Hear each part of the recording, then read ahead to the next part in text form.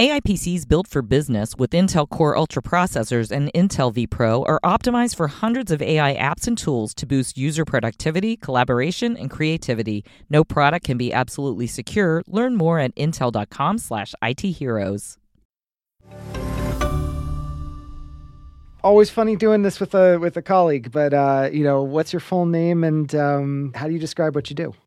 I'm Ben Kessling. I'm a Midwest correspondent at the Wall Street Journal, but I also cover defense and veterans issues. Ben served in the Marine Corps as an infantry officer in both Iraq and Afghanistan. I recently called Ben up to ask him about something that affects a lot of veterans returning from combat. Every so often, I'll just smell something that just brings back a memory that I hadn't even thought about for a long time. That's right, smell. It plays a major role in how people experience the world. Smell underlies our ability to taste, and it can act as an early warning sign for our brains. For people who have been through trauma, smells can bring back bad memories. There's very rarely that focus on the odor, the smell of war. That might be the smell of burning trash because there's so many burn pits over there. It might be the smell of sand, the smell of dirt, the smell of grease, the smell of JP8 fuel, the smell of rose water, common perfume overseas. Some veterans have talked about this publicly, but it's usually about the less pleasant odors. It was like burning rubber and wood at the same time, and when you smell like burnt plastic, just a nasty stench. You could smell smoke all the time, it seemed. It's in your hair, it's in your arms. When you wake up, you're coughing. It's something that everybody experiences, is those smells that take them back. And it's really a great avenue for having conversations with people, because it can provide a pathway into talking about something that doesn't get open very often. That's what happened to Jonathan Tissue. He's a retired Marine who did 2 tours in Iraq in 2007 and 2008. He says he struggled with post-traumatic stress disorder after he left the military. Then, a few years ago, Tissue tried a specialized therapy program where he was exposed to virtual reality simulations of the sights, sounds, and smells that were seared into his memory. It snapped open something so fast that all those images really started clarifying and popping in my head. And then day by day, the more smells we added, the clearer it kept getting. From the Wall Street Journal, this is The Future of Everything. I'm Danny Lewis. Smell can be a powerful tool for mental health treatments, but in the past, it's been too expensive and complex to be widely used. But new advancements in virtual reality technology could make it more widely accessible and open up new avenues to treatment. Stay with us. Enter a revolutionary business world where AI meets power with Intel Core Ultra and Intel vPro. Imagine PCs that boost productivity, creativity, and collaboration with cutting-edge AI. They're gateways to innovation, engineered with powerful AI performance, hardware-based security, and AI-powered threat detection. Plus, they're built sustainably and can be managed remotely. Transform your workflow with Intel Core Ultra and Intel vPro today. No product can be absolutely secure. Become an IT hero at intel.com/ITheroes.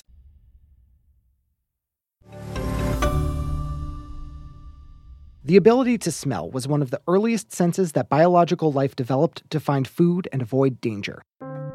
Humans evolved a structure of nerve tissue called the olfactory bulb to process odors. It connects our noses to the parts of our brain tasked with keeping us alive. The scent of smoke might signal that a wildfire is nearby. And there's no better way to know when meat has gone bad than to take a whiff.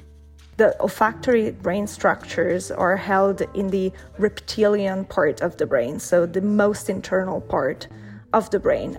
Dr. Valentina Parma is a psychologist and the assistant director of the Minnell Chemical Senses Center in Philadelphia. It's an independent, nonprofit scientific institute and one of the foremost centers for research into taste and smell. Parma studies how the sense of smell works and how odors affect our health and well-being. Because the same part of the brain she's talking about also governs our feelings, including how people respond to trauma. The amygdala, the hippocampus, this memory centers and emotional centers in particular. That's why smells can trigger strong feelings. The scent of perfume or cologne reminds us of a person who wore it. And it's why the smell of my cat is comforting. Except for the litter box, of course. But if an odor gets connected with a bad memory, it can set off an alarm deep within our brains, even if there's nothing to be scared of at the moment. It was kind of awe-inspiring to me that just smell itself could unlock images in my head that I had forgotten about. That's Jonathan Tissue again. He enlisted with the U.S. Marine Corps in 2005 and served as a field radio operator in combat zones in Iraq and Afghanistan. He saw a lot during that time. But he says one particular moment that stuck in his memory was in 2007, when he says a truck bomb hit his base in Al Anbar province in western Iraq. The truck just goes, boom, right? I can see the ground rumble from the concussion. Tissue says he can still recall the odor. There was burning tire smell. There was, burning oil. There was smell from all the explosives and stuff he had in it. There was smell from the tires burning, rubber and stuff. Smell of the dead burning bodies and stuff. For years, he struggled with severe PTSD from his time in combat.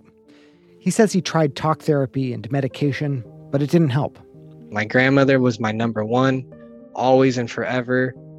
But even she was like, I would like my grandson back, please. Where is he? Can you please go get some help so you can come back to me? So he tried again. And in 2019, Tissue was referred to UCF Restores, a research center at the University of Central Florida in Orlando. It operates an intensive 3-week-long program for treating trauma and PTSD cases that are too severe for conventional approaches. One of the things we know is that you have to be able to have people get in contact with what we call the triggers, the sights, the sounds, the smells that are part of their trauma. Dr. Deborah Bedell is a clinical psychologist and executive director of UCF Restores. It's primarily funded through grants and is free for Florida residents who are accepted to the program. Exposure therapy is the treatment that we know has the best effect for post-traumatic stress disorder. In traditional forms of exposure therapy, a patient will be put in a controlled situation where they experience emotional stress under a therapist's supervision, like asking someone scared of heights to stand on the viewing deck of a skyscraper. But when we're talking about traumas that are related to combat experience, I can't recreate IED explosions. So in those instances, UCF Restores turns to emerging technologies, like virtual reality. But it's not something you can download and try at home. Bedell's team developed a custom VR system. And yes, it has audio and visuals. But patients experience simulated motion by sitting in vibrating chairs. And they can also be exposed to custom-made scents, which Bedell says can make therapy sessions more effective. It gets to the center of the brain in a much shorter period of time than some of our other senses, and it's processed much more quickly. So it's much more powerful, and I think, therefore, we need to use the olfaction as part of the treatment to counteract that. Bedell says her team has used smells to treat veterans, first responders, and survivors of sexual assault. The system hasn't yet been subject to a randomized clinical trial, but she says it's shown powerful results with patients because odors can trigger powerful emotional reactions. We've had people, when we haven't had the right visuals, we've been able to just give them sounds and give them smells, and the treatment seems to be equally effective. First, a therapist works with a patient to build a scenario based on a traumatic memory. Then, they guide the patient through the VR program. The therapist can manually prompt events, including spraying specific scents into the room. The smell of diesel fuel is probably the most common one that we hear that will trigger flashbacks or nightmares or something like that. Alcohol, the kind we drink, is pretty common because that's unfortunately part of many sexual assaults. Gunpowder or cordite or things like burning flesh. Burning hair is another one that, again, with IED explosions is quite common. For Tissue, it was the smell of things burning. He says it was one of the most effective parts of his VR sessions. It was just amazing how the smell being added into what I was describing at the time was enhancing the way my mind was putting the pieces back together. And then on top of that, you had the rumbling and the sound and the movement underneath you and the sounds you're listening to through the headset as well. So it's all just starts connecting dots that you had forgotten about during that situation. Tishu says after just a few days of the program, he felt different. More like the person his grandmother remembered.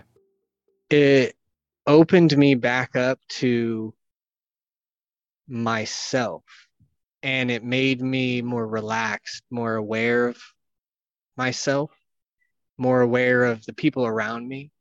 I'm not as angry as I used to be at all. I went from a 10 to like, hey, this guy needs help, to maybe a 3.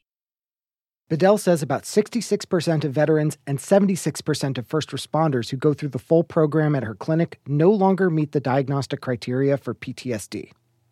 We used to think about going to therapy like once a week, right? So to me, that's like you're throwing a glass filled with water on one end of this wildfire. What we've done with these intensive treatments and the VR, you've got a fire hose, right? You've got the full power of a fire hose. And so you're putting out this wildfire at a much more effective rate. But this kind of intensive, multi-sensory VR program isn't something just any therapist can pick up and use. And it's not something patients can take home with them. The system UCF Restores developed was custom-made and needs an entire room.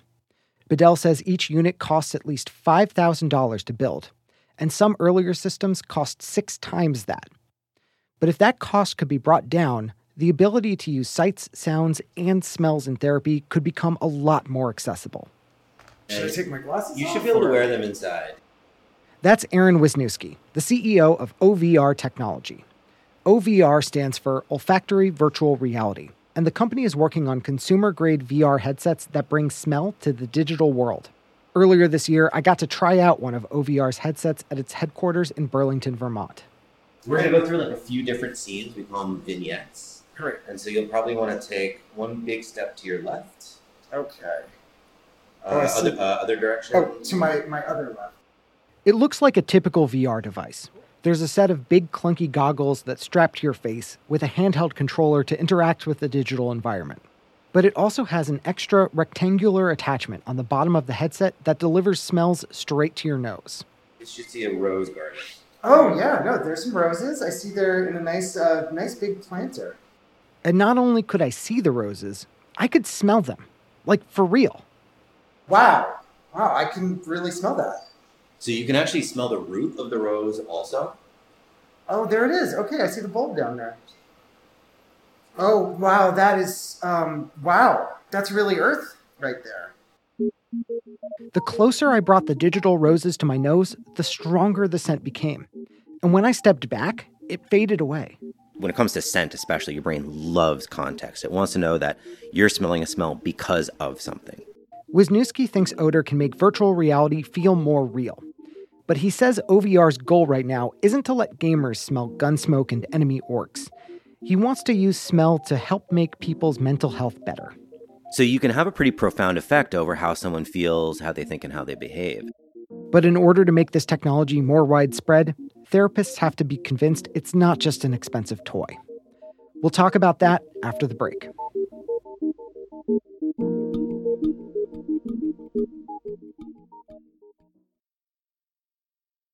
Hello, I'm Laura Castleton, U.S. Head of Portfolio Construction and Strategy at Janus Henderson Investors. Is a brighter future possible? At Janus Henderson, we think it is. For 90 years, we've worked to help clients achieve superior financial outcomes and fulfill our purpose of investing in a brighter future together. We know that this means our thinking and our investments are helping to shape millions of brighter futures for the next 90 years and beyond. To learn more, go to janushenderson.com.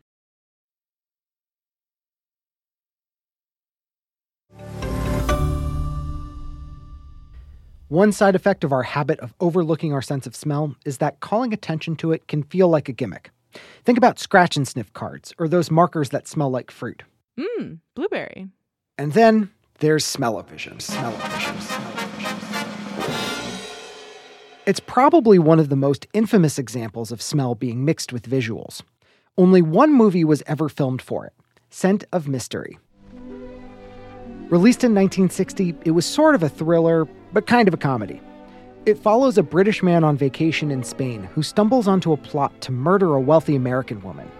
It featured big movie stars from the time, like Elizabeth Taylor and Peter Lorre, and was shot in glorious smell-o-vision. She by perfume, scent of mystery, magnifico. Irresistible, see. The movie was shot in such a way that certain points of the film would trigger a system built into the theater. The idea was that plot-specific smells would be piped into the audience. Scents like roses, pipe tobacco, and perfume. She says, the young lady, she never used any other perfume. Very subtle. It didn't work out. Only a few theaters installed the smell delivery system, and it regularly broke down. Scent of Mystery flopped, and Smell-O-Vision became a punchline. How tired are you of people making jokes about Smell-O-Vision? A little bit. But yes. Don't make me talk about that, please. Easy jokes aside, remember Dr. Valentina Parma from the Menel Chemical Senses Center? Well, she takes this seriously. Because even though she has studied smell for her whole career, she says it can be a struggle to convince both regular people and experts that it's important. You say I cannot see well, people would generally trust you. And then there is an easy way to get an exam done and see whether actually your vision is reduced or not. And currently, if we want to validate somebody in their loss of sense of smell, they have to go to a very specialized center that has the tool to do this. Like, it's not like going at every other corner in a shop where you can get an optometrist evaluating your vision. We should note that OVR, the company trying to develop some of this technology, has a corporate partnership with the Menel Center. But Parma isn't convinced that simply making virtual smell technology more accessible will lead more therapists and patients to use it. A technological device that makes olfaction fun may actually skew away the conversation from olfaction is a tool for health. It may depend a lot on how these tools are proposed, but I'm afraid that it will be perceived more as a game. In fact, she's concerned it could have the opposite effect because virtual reality is so closely tied to video games in the popular imagination. And that gamifying smell, or incorporating it into social media, like OVR wants to do, might further trivialize the sense in the eyes of the medical field. We have a propensity towards that for the sense of smell because we don't pay a lot of attention, and so our immediate reaction is it's kind of fun, and that doesn't usually bode with this is a serious metric, that it's going to help me live a healthier life. I do not know if technology will help you so much in that direction. Others, like Dr. Albert Skip Rizzo, are more optimistic. He's a clinical psychologist at the University of Southern California, and he helped develop a VR therapy platform called BraveMind. A few years ago, he partnered with OVR for his work with Veterans Affairs Centers. He says the new headset works a lot better than his old equipment. We actually have stopped really using the old system probably 4 or 5 years ago. It was just technologically not ready for prime time. Rizzo says OVR's gear streamlines the process, meaning therapists can spend less time operating the equipment and spend more time focusing on their patients. If you know this patient is going to react with scent, maybe you're on a foot patrol and a bomb goes off in the distance, that software can make it so that automatically the scent comes along with the visual and the audio and the vibrotactile sensations that they're experiencing. Even if mental health isn't OVR's ultimate goal, Rizzo says making the technology cheaper and more accessible will tackle two of the biggest hurdles in convincing clinicians to adopt it.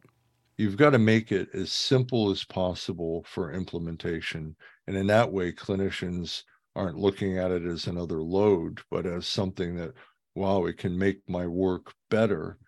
All I got to do is get some Velcro, put this device under the headset, download a piece of software that fits in with whatever application I'm using, and we're off to the races. But it may come down to how it's used. Jonathan Tissue, the Marine Corps veteran we heard from earlier, says integrating odors into his treatment at UCF Restores was crucial. And I wish so many more not just military members, but first responders, victims of any type of abuse or sexual assault. Like, it would be great for everybody. Tishu thinks making the treatment he received more accessible would do a world of good, especially because he says it changed him so much so quickly. He says he's less angry, more understanding, a better husband, and a better father. It really brought me back to life. My wife said it opened me back up to the love. Like, I wasn't loving at all. I was just cold and depressed and putting myself in a box and pushing everyone away. And she's like, it's like you came back to life again. The Future of Everything is a production of The Wall Street Journal.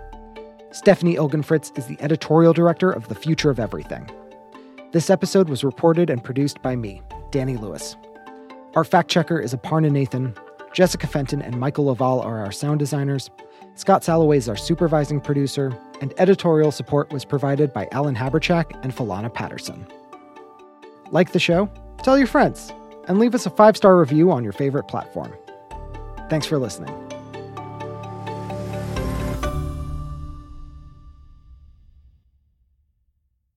Enter a revolutionary business world where AI meets power with Intel Core Ultra and Intel vPro. Imagine PCs that boost productivity, creativity, and collaboration with cutting-edge AI. They're gateways to innovation, engineered with powerful AI performance, hardware-based security, and AI-powered threat detection. Plus, they're built sustainably and can be managed remotely. Transform your workflow with Intel Core Ultra and Intel vPro today.